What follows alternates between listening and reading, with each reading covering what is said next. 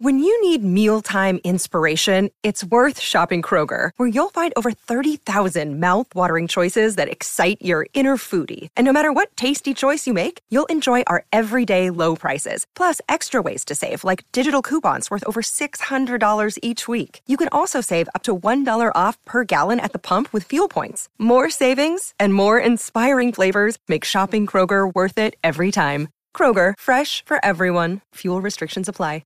Celtics Ready podcast. Back out to Smart. Fakes the pass all the time. Three. Bang! It's Williams three. Lobs it up for Robert Williams. Should he go? Taylor Brown. Tatum. Durant, the long reach. Tatum crossover pull-up jumper. It's good. 50 points for Jason Tatum. Hello and welcome to the Celtics Reddit podcast. Ben Vallis here. Thank you for joining us. Hope you're doing well. We've got a good one for you guys today. Chris Forsberg of NBC Sports Boston and the very awesome Celtics Talk podcast here to commiserate the pretty disappointing loss to the Indiana Pacers. We've also got plenty of fun stuff like title contention and Peyton Pritchard player comps. Plenty of good stuff there. Celtics Jay and Wayne Spooney are on the call. Let's get into it. All right, we're here with analyst for NBC Sports Boston and host of the very, very awesome Celtics Talk podcast, Chris Forsberg. Chris, how you doing, sir? What's up, everybody? What's going down? I wish I could have brought you on a more positive note, but the stupid Celtics lost to the Indiana Pacers. But here we are. Yeah. That's right. Here we are, and yes, the very stupid Celtics unfortunately did drop it on the road, losing 128 to 107 to the Pacers. Chris, I was just going to jump straight into it here. So these last two games against the Pistons and now the Pacers, they seem to have come a lot more difficult to the Celtics. We kind of got used to this long stretch of I want to say dominance, and now it seems like we're sort of struggling again. Why is that? Like, what's changed with this squad from your perspective?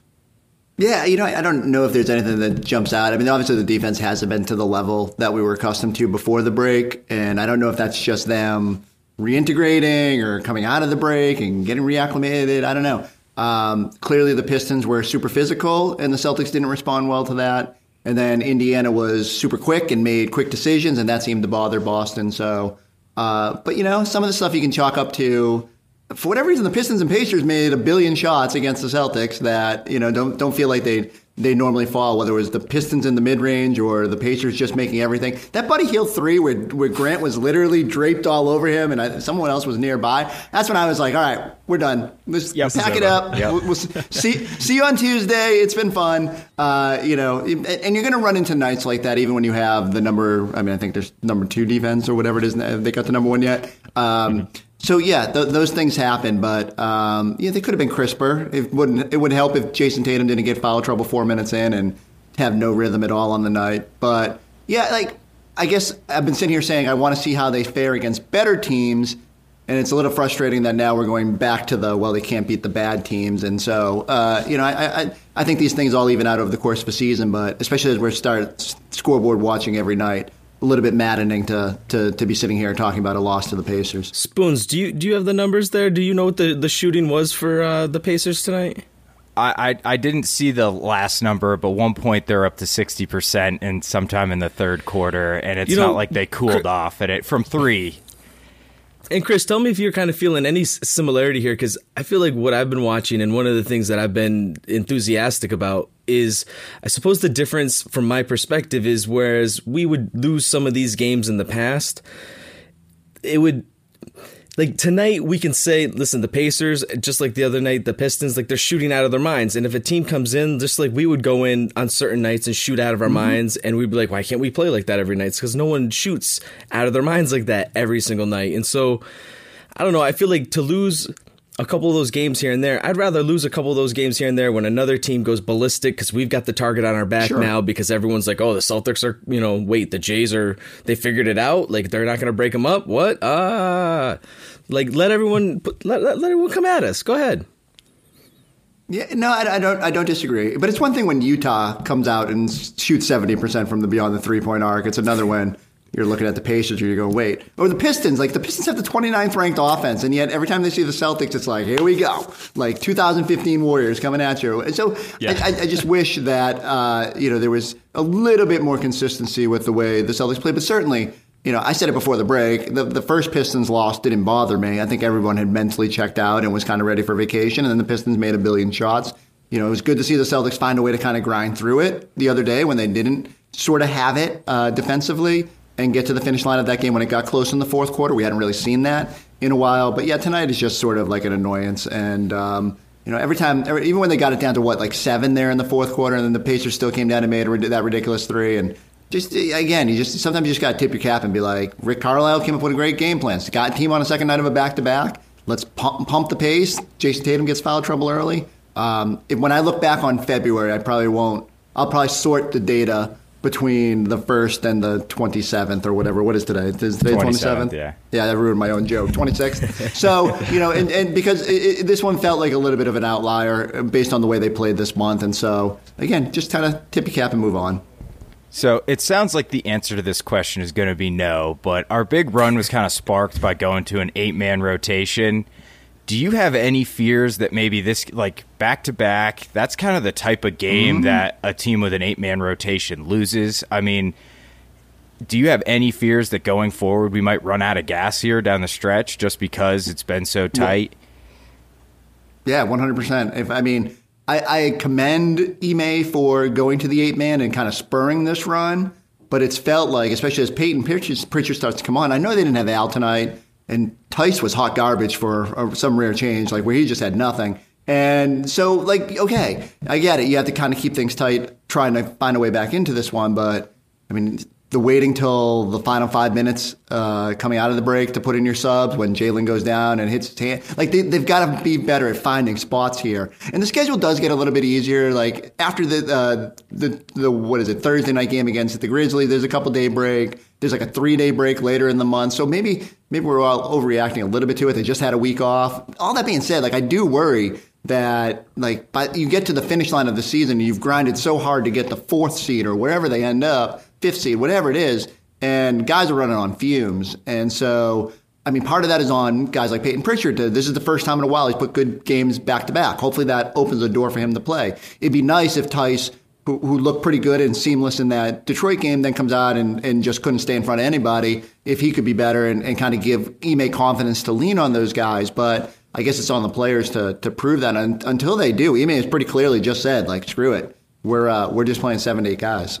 Well, just because you're kind of leaning into thinking about, the role players coming in and stepping up and kind of filling some of these gaps, one of the hot topics has always been not necessarily the key role players, but a third star player to bring into the mix here. And of course, early on and before the season had started, I got onto my soapbox and I famously, or not so noticeably, depending on who you ask, as in if you ask me or anyone else. I got on the Marcus Smart bandwagon. That was the guy I was, putting all my faith into. I think that was my first episode. You were big on that, and I was trying to bring you on board, and you managed to do a nice job of letting me know very politely that I was wrong and that I probably needed to listen more to Spoons.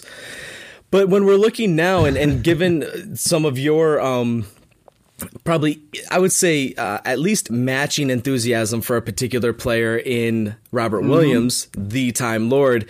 Is that somebody that you see as a potential candidate to fill that sort of third star role? Is that someone who you think has another dimension to what they can do, especially on the offensive end, that could open up that as an option? Or do you think it's still we got to make a big deal? No, I've come down from and I was as guilty of anyone as being they need a third star. I must have said it 100 times on our air. And I don't know if I even meant they had to go get, everyone defaults to Bradley Beal, right? But I do think you always shoot for the highest level of talent possible, because in the NBA, talent is king. And that's why when the Sixers go get a James Harden, you worry, because there's a lot of talent out there. And how do you keep up with that without having talent? And there's only so much you can lean on Grant Williams and Peyton Pritchard, and as good as those guys can be, you still need top-end talent that does it every night. Rob's not at the third star point yet, but you can see all the potential in the world and how much different they are when he's playing to a high level. So I'd love it if there wasn't nights like in Detroit where he comes out and he misses a couple lobs at the start there, and I'm thinking, oh no, it's one of those nights where Rob doesn't have it, and you can usually tell. Within the first 2 minutes, I can be it's going to be a good night for Rob or it's going to be a bad night for Rob. Does he catch that first backside lob that they run every single night now? If he does, probably going to be a good night. If he doesn't, I'm a little cautious. I don't know if matinees are messing with him, 5 o'clock tips or whatever, but I did think he settled in a little bit better tonight than he did in Detroit. But I do think for the long-term sustainability of this team, like, he's got to continue to blossom, and he probably does have to be the third guy. Like, we'll see what happens this summer and whether they just kind of ride it with this core and wait till the end of Al's deal or use Al's deal to go get whatever that magical third piece or third star or third whatever you want to call it, complementary piece. But I think Rob has the most potential to be that guy amongst the core. I love, like, that's no disrespect to Smart. I think he's right there. That's why I've kind of just leaned into the core four and now with Derek White, you can say your core five, whatever you want to term it. But Scal puts it this way, and I sometimes have to pick myself off the ground when he starts saying it this way, is that every championship team has like some super freak, like not just necessarily like super athletic dude, but like one wild card that just makes them completely different. And every team has superstars, every team has scorers, every team has like shooting, except for Boston Celtics. And then there's just like one thing that sets you apart. And for the Celtics, it's Rob. Like, there's just not another Rob in the league, or at least to the level that he's capable of doing it. So I do throw him into that third star mix. Now, again, I tell everybody when I ramble on like this, I'm biased. Like, I got on that wagon early, and I've kind of, like, even if I didn't believe it, I'd probably have to say it. So I hope he continues the trajectory. But I think the numbers bear it out. Like, he's been really, really good this year. And again, I think there's a whole nother level for him to go through. Playing through a little bit of pain, like finding ways to contribute when he doesn't, have it going in a certain game. Just like really setting that defensive tone and, just finding consistency. And I think if that happens, then he's right there in the third star realm. So I have to ask one quick follow up on it. Would you do trade we let Robert? Ben talk? Yeah, no, I will. No, but this is important. This is really important. Does he do the intro and then just like? He's too damn polite. He does this every time. Any more, Jay, and I'll go after you. Would you trade Robert Williams for Rudy Gobert? No. Wow. I might have been listening to an episode where you guys were talking about that. And, I'm full. But like, I mean, you could have said, would you trade him for LeBron James? And I'd be like, no, because LeBron's old and over, right. And Rob is 23 and going to dominate the league for years to come. Like, I think there's a short list. Yeah, and there's a limited number of guys that I would do it for. Now, are there more talented 23-year-olds in the league? Of course. Like, there's Ja and like tons of guys I would be ready to make a deal for. But of the centers and big men that I would trade him for, there's very few. And I think he's just plus the way he complements the core of this team, I think is important. And so finding another person like him that you could just slot in that role without really compromising what you're trying to do on both ends of the court would be difficult. And so you got to consider everything. But, of all the potential, what I thought Brad Stevens might do at the deadline, I never thought it would involve Rob. And that's beyond the poison pill and all that in his contract. I just think they realize they've got a really key asset locked up for long term. So I'm not making the move for, someone on the backside of their career.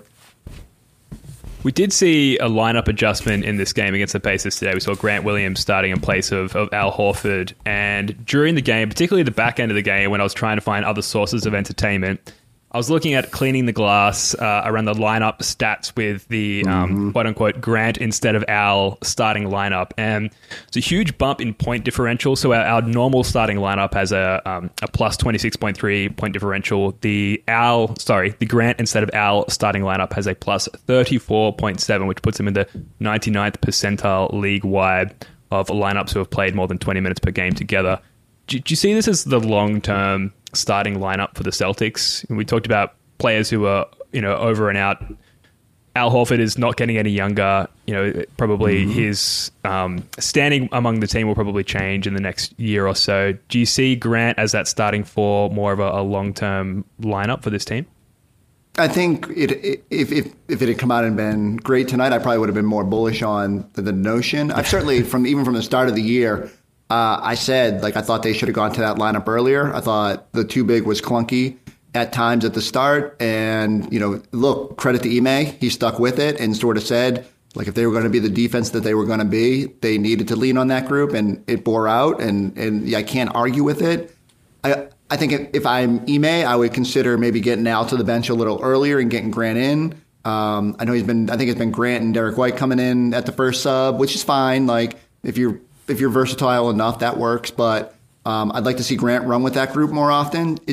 I think it hammers home more than everything. The overarching thing is that it hammers home that they need shooting with that group. And in order for Tatum and Brown to thrive and be great. And unfortunately, the one thing Al hasn't done this year is shoot the ball consistently. So if you can tell me that he's going to hit a fountain of youth, and then okay, his defense has been so good that I'll deal with it. Or the nights that he doesn't have it defensively, have been fewer between than I probably thought at the start of the year.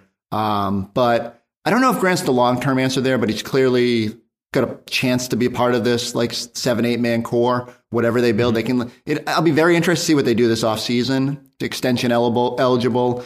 Could you get him? I was talking with B-Rob the other day and we were kind of kicking around numbers. I said, could you get him at 432, 436, something just below the mid-level? People would scoff at that. But for a 3-and-D wing who you feel comfortable running with your starters, who, has played really good defense, I think you could do worse with that money.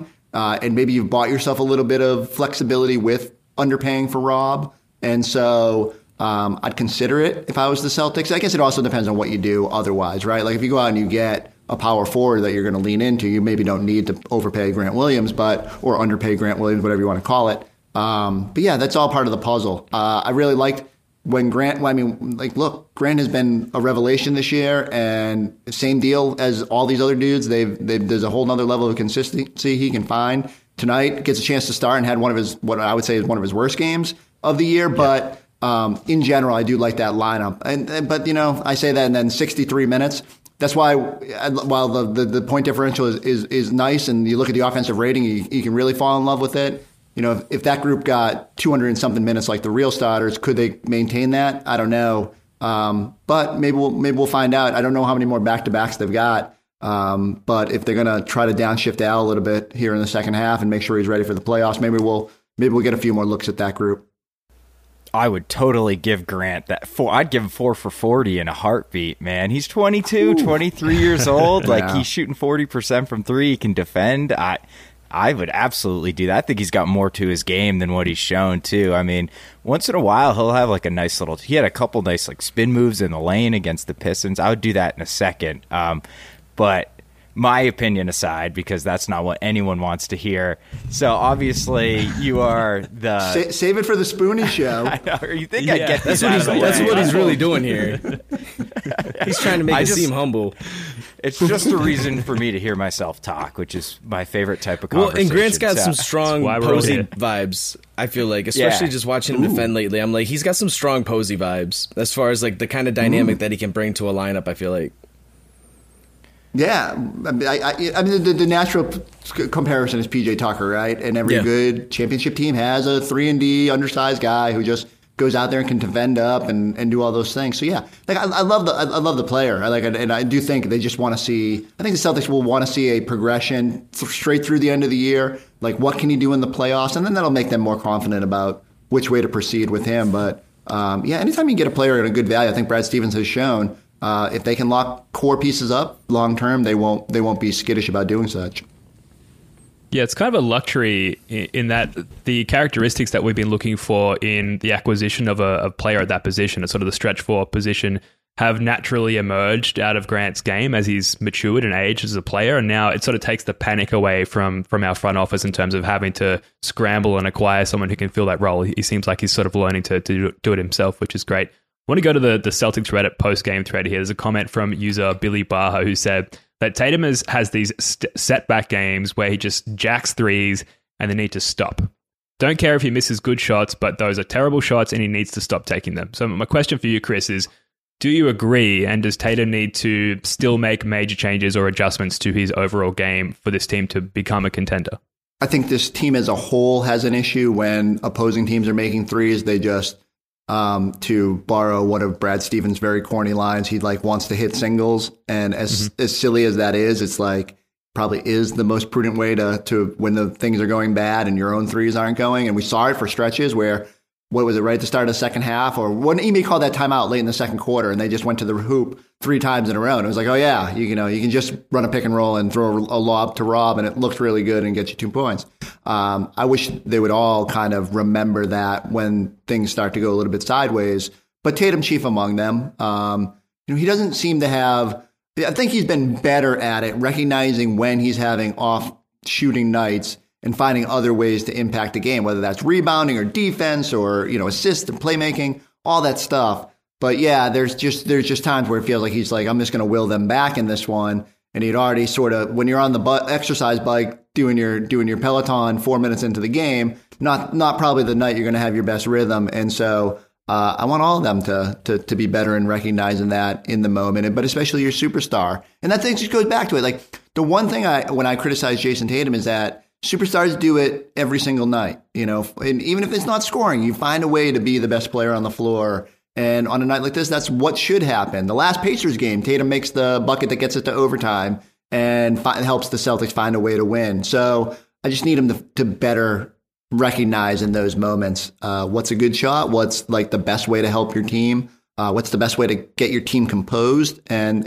some of that's on him to make sure they're taking it, the right shots. Yeah, absolutely. And shifting gears just a little bit. So obviously we know you are all in on Rob Williams. You look like a genius, Chris, as usual. Thank you. And you and Weird Celtics Twitter riffs man. So if you had to predict who is the next, to use a term the children use, Celtics hype beast, and I could give you some candidates if you'd like. Yes, please. Aaron Nesmith. Go ahead. Start listing stuff. Okay. Mm-hmm. Aaron Nesmith. Those are going to be the only options he gives you, by the way. Yeah, it's a dangerous name to even utter at the moment. Sam Hauser. Sorry, I digress. And a dark horse, Johan Begarin. First off, Begaron. Good job with the Begaron. So I would actually go off the board. I would go when Summer League rolls around. Yam Madar will be the super hype. Because I remember we broadcast the first Summer League game this past year, and I was out of control excited about it because he does have, and maybe it's just because they have depth issues at point guard that, I would hope he could carve out a role. Are you going to dance through this whole segment? But That's what he does. But yeah, Hauser, because their lack of shooting this year is accentuated when he gets out there and can actually make a shot. I thought you were going to throw Matt Ryan on there now that they've signed this new, the guy who's shooting 38% on 9 threes a game in the G League. But yeah, whoever can bring a serviceable skill set that this team needs is probably next on the hype train. And until Nesmith remembers how to shoot, we're probably stuck with others. I mean, there was a stretch last year where I almost veered off the Rob hype train to just be the sole conductor of the Nesmith. I'm going to break my neck chasing offensive rebounds hype train. But whether it's just the lack of time or maybe just kind of in his own head about his shot, it's been hard to get the same sort of enthusiasm around Nesmith. Like Peyton Pritchard shows us, it's dangerous to jump off too soon with any of these guys, and that with the right amount of playing time and right opportunity, all these guys can sort of get it going. And maybe Peyton Pritchard has a crazy shooting night in the playoffs, and we're all just out of our minds about his potential and being another being that eighth man or whatever you want to call it. So I don't want to sell out any of these guys, but when I think about hype train, it's usually guys that we have very low expectations for. And the overseas guys are just the ultimate whatever. Wild if they card. become something that's awesome. So put me on the Yam train. Nice. I like it. All right. I like it. We've all got our chips where we're all looking to invest, so we appreciate the advice there. Now we can who do you guys got? All right, so Jay's clearly got Yam. What do you guys all in got? on side of yams, a whole plate of yams. Oh, I was going to say Grant Williams, which maybe it's too late because the expectations have already risen there, but I just feel like he's still got so far to go. His ceiling is still so much higher than what he's showing that he's capable of at the moment. So I feel like if I can get in there now, if I can publicize my interest and my classification as Grant as a hype beast, then maybe I could be celebrated as you have been, Chris, sometime in the future for that. What about you, Spoons? I mean, I still totally believe Smith, but I was watching Timmy threw up some highlights of Begarone. They nailed it. And man, he looks and just moves like an NBA player. And obviously he's playing in, France, so who knows? But Yabu looked great in France too. But something about that dude's game and how comfortable he looks and how damn athletic and big he is, I could see him being that guy. And he's got kind of that athleticism that pops off the TV like Rob did. And I feel like that's a good way to get like a groundswell and some hype around you. I would take Yabu back in a heartbeat. Have you seen those Yabu highlights from Madrid? Oh yeah. Even the FIBA and the Olympic of Yabu this past year, I was like, wait a second, did the Celtics cash out at the wrong time? I think he's still like on the books for this season after he got stretched. So it's only fair if he comes plays because he could be the four of the future if they just were patient and developed him and all that. But player development has been an issue, and so woulda, coulda. Yeah, Ainge nailed the pick. Absolutely. That's right. Now, look, this question had more legs prior to today's game here in Australia. I'll ask it anyway. So lately, and for the first time in a long time, at least the first time in a couple of years, we've had the luxury of being able to stop in the middle of our day and have a sigh of relief and for a moment consider that maybe the Celtics are a legitimate title contender, or at least an edge case for that. Have you had that pause in the middle of your day and had that thought lately? And is it genuinely possible that the Celtics could be title contenders this season? Yeah, this month gave you hope, right? The defense was excellent, and anytime you can, their defensive rating since I forget if it was since Smart returned or since January 1, 84 points per 100 possessions. Like that's absurd. That's rolling the clock back to probably even better than the 2004 Pistons. And I hate those comparisons, and they're not the same, and they're not like that physical beat you up kind of defense. But like when they were really moving around and covering for each other, and it looks great. And I got a chance to talk to Brad right after the trade deadline, and he's like, "Look, there are times where we're watching this, and I'm like, man, I've never seen a defense like this." And Brad, his whole thing has been defense, so when it sort of hammers home how good he feels about what this team can be in those moments, and so I would like to see. Or I guess I'd like to see it against good teams for a prolonged stretch, but we've seen it against what they had to deal with for a prolonged stretch. So I think that gives me hope that they can be in the mix. I think the offense needs to get a little bit better. Like they obviously nights like this hammer at home that they have these maddening lulls and ability to kind of get away from what works. But when that ball's zipping and they look like the 86 Celtics, that little highlight the other night where Marcus went behind the back and Jason threw the sidearm. Yeah. If I get a couple more stretches like that, I find myself kind of willed into thinking, okay, this can be something. And the East is just so weird. I don't know what to think. So much of it will depend on matchups. If they get the Bucks in round one, I feel a hell of a lot worse about where their ability to get to the finals than if they draw Cleveland, who has never been there and doesn't have any enough offense either. So we'll see. But I think it's okay to be optimistic. We spent so many months just like depressed about this team that I don't begrudge anybody who wants to be like over the top enthusiastic. I called this the best starting five in the league the other day, and people were like, "You're stupid." And I'm like, "Yeah, I probably am," but I just want to be excited about something. So if people wanted to get, even if it's irrational, I'm cool with it. Listen, I'm going to start some kind of group because I'm telling you right now, I don't know where everyone's coming from or they're having all these down feelings. I know things get hard sometimes, man, but that's all part of this process, man. You got to just be in love with this. Come on. I like you don't have those vibes. down feelings, do you, Jay? You're eternally positive, which is why we love you.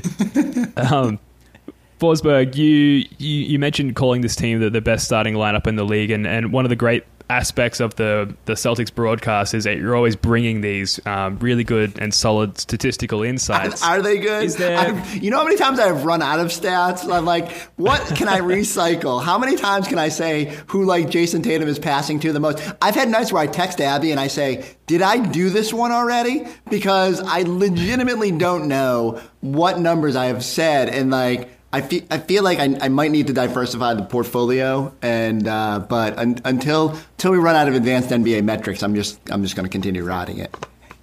Yeah, well, that's what I was going to ask you. Are there any stats that you don't have access to that you wish you had access to. Like the NBA is sort of increasing their repertoire of like they now track like potential assists and secondary assists, not particularly well, but they do track and present those stats. Is there something out there that, you know, you wish you could pay someone to manually track for you so that you could, you know, present that on the broadcast?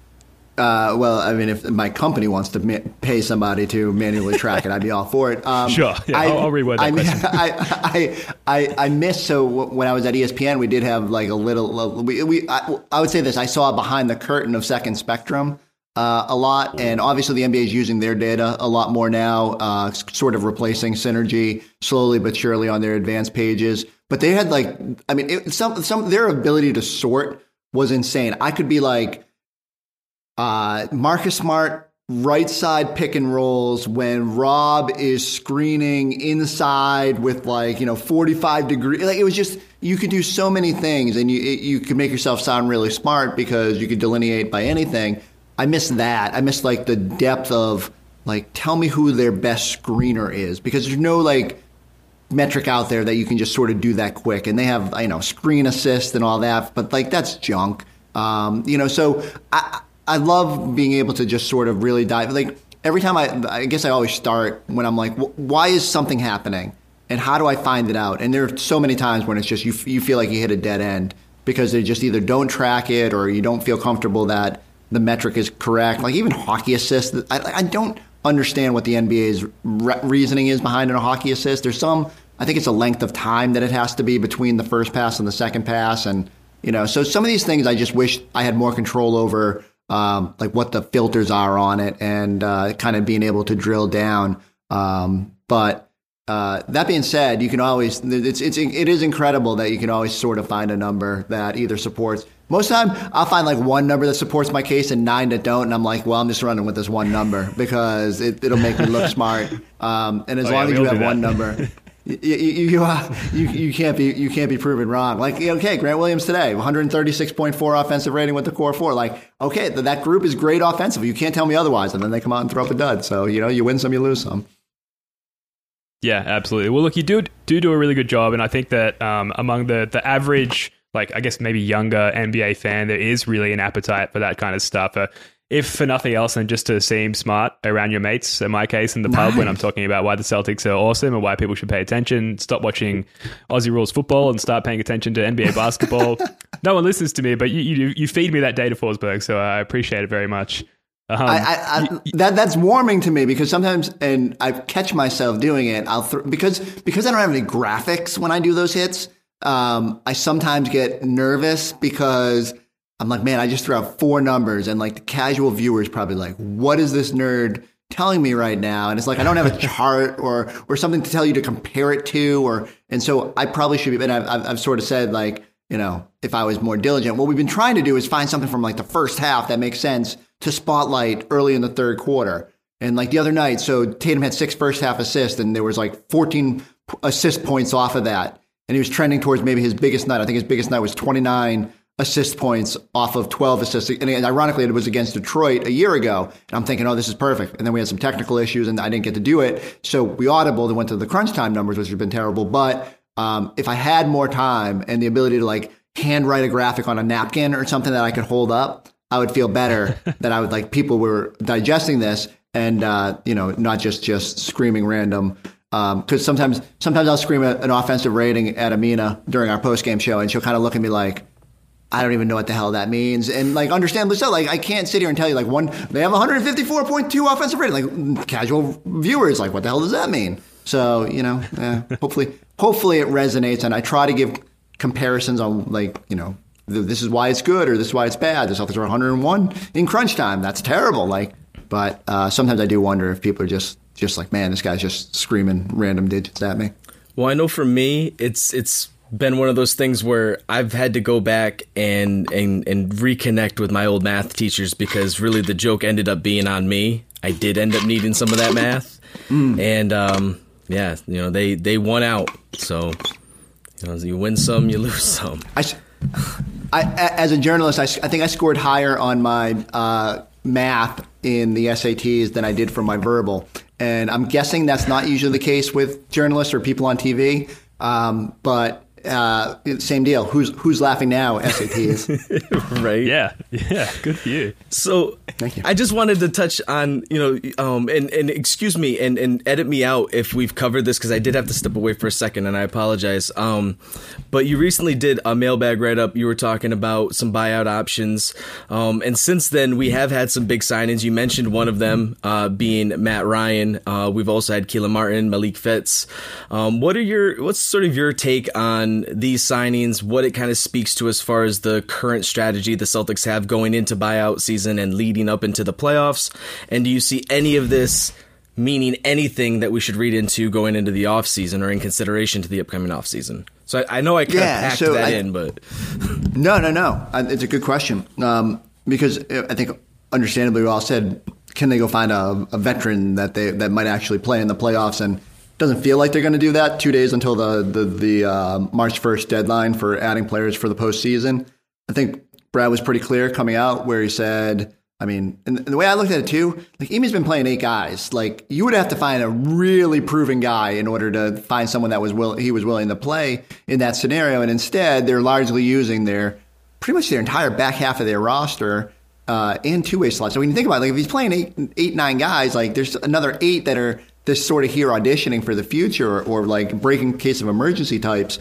And so I think what's pretty clear is they've put a premium on, either good bench guys. Like Fitz has been awesome. Like he's bringing that Theo Pinson like energy on the sideline. And I think there is a value in that. Just like dudes that just want to be there. Yeah. Like if you're going to be the 17th guy on a team, like might as well just enjoy it. And like even Luke Cornett seems way more energized than he was in the future. And so just give me those guys who just are like downright happy to be here and are willing to work and, help your team. And who also are probably pretty good basketball players. We just might not see a whole lot of them. But I thought it was great that they converted Hauser. I think it speaks to the fact that, they got no shooting and that they felt like maybe he could show a little something being around the parent team more. Even adding Matt Ryan, who I will not pretend that I knew who he was before tonight, and that the field day of jokes about the Atlanta Falcons QB are just going to be endless here. But look, he's 38.7% on 9-something threes a game. Like, perfect. That's all I asked them to do. I said, go get one of the better power forwards in the league. And I don't know what he can do defensively. I'm going to have to go watch some tape. But my guess is he's just a really good shooter, and they're just hoping to find someone that, like Brad even referenced it. He said he's envious of the Miami Heat, who just continually find guys either late in the draft or that are just sitting on a curb somewhere and turn them into serviceable players. And so if one of these 9 guys turns out to be something that you can lean on in the future, and like I guess my money would be on Hauser based on early returns, but it's not the worst thing to have these guys. You have the spots.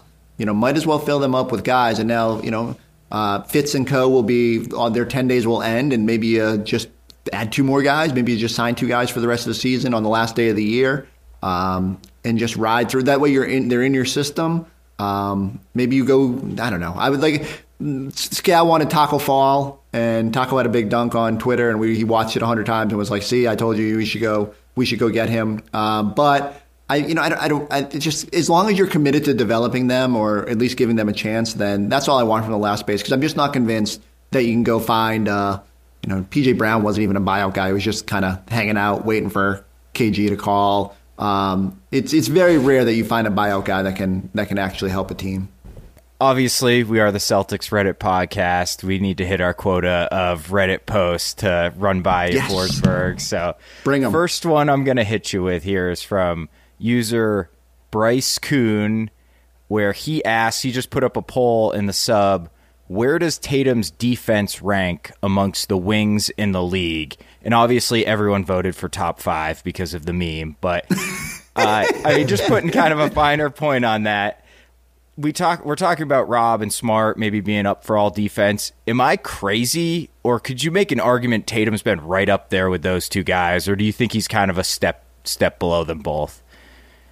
If only someone had done a solo podcast on this recently that we could lean on to figure out if we're... Yeah, we're just going to roll that right now. So I would throw the question. I have not gotten a chance to listen to it yet, Spoons. I'm not gonna sugarcoat it, but I saw, I think, a little bit of your numbers and comparing them to Paul George and some other of the big wings that you could throw in that core. I do think Tatum has all the potential in the world there. Obviously, the length is huge in terms of just disruption, contesting, all those things. I'm sure the numbers bear it out that because of how good the Celtics defense has been, that he's been good as well. And we probably undervalue what he does because it's just we tend to pigeonhole these guys as offensive players and defensive players, and Tatum is clearly, just because he goes off for 60 points every now and then, we say, oh, he's awesome offensively, so we ignore sort of or undervalue what he does defensively. I think it's fair to think that he's in the mix amongst the best at his position and what he does. Same deal as everything. I'd like to see it more consistently. I think he was, again, I don't know, without going into the numbers, I don't know if he's been as disruptive as maybe I thought he was last year. But that being said, it's a little bit different this year. You've got Rob in that roamer role, and it's a little bit different in how they play and attack. But it's fair to absolutely think that Tatum is good defensively. Yeah, first of all, I'm flattered you're even aware I have a podcast about that. Never mind listening to it. So that's awesome. Big time, Spoons. Yeah, right. Yeah. I think it's really tough to separate when you have such a great defense. None of those defensive stats really separate out how much is this single guy contributing, right? They're all cogs in a machine, and it's just really tough. But one thing I'll say, do you get for whatever reason, when I see discussions of the Celtics defense and Tatum and Brown, it seems like non-Celtics fans have this impression that Brown is the better defender.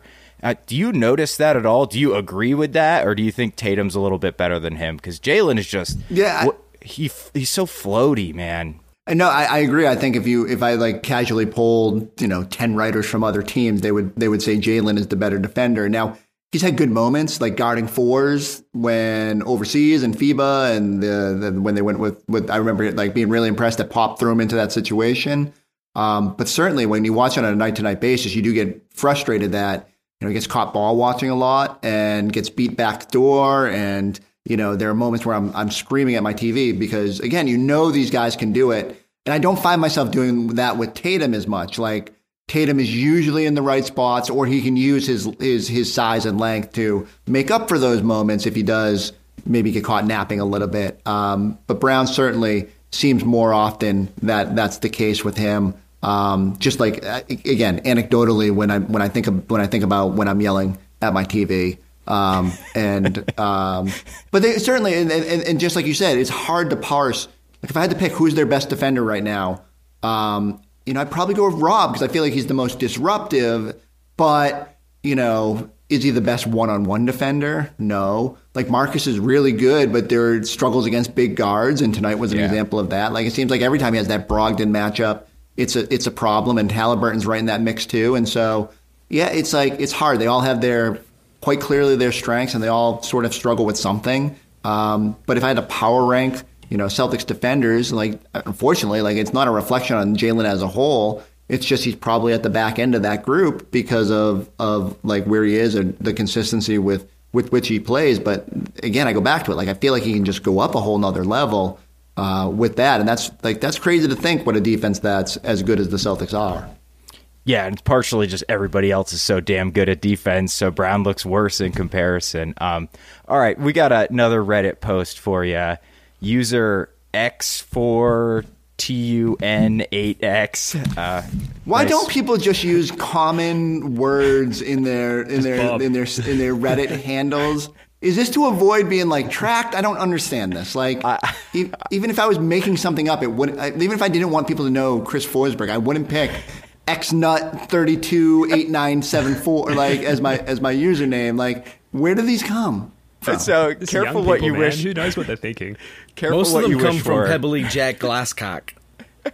That's I've got some Reddit names with regular words in it for you here that we might have to beep. But so he asks, who does Peyton Pritchard remind you of?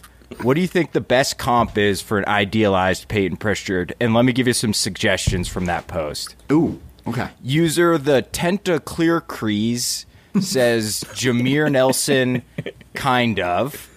Upstanding gentleman by the name of Mr. Poopy Booty Hole says Tony Delk. The aforementioned, man. yeah, Tony that's Buckets. mean, right? The aforementioned Pebbly Jack Glasscock, a common contributor, says Eddie House, and personally, that is who I would pick, is Eddie House. And user the Onion Watch says Eminem, which was obviously the highest upvoted comment. Because Reddit. I can't. No one put Fred VanVleet. He was in there. People don't feel like Pritchard's got the defense to kind of do what Van Fleet does. Yeah, like they do that's have fair. similar. And like I agree with you because I've thought about that comp too on a couple of occasions. But like, at least from the sort of just generalized fan perspective or opinion, like he just doesn't have anything close to what most people assume or presume Van Vliet has.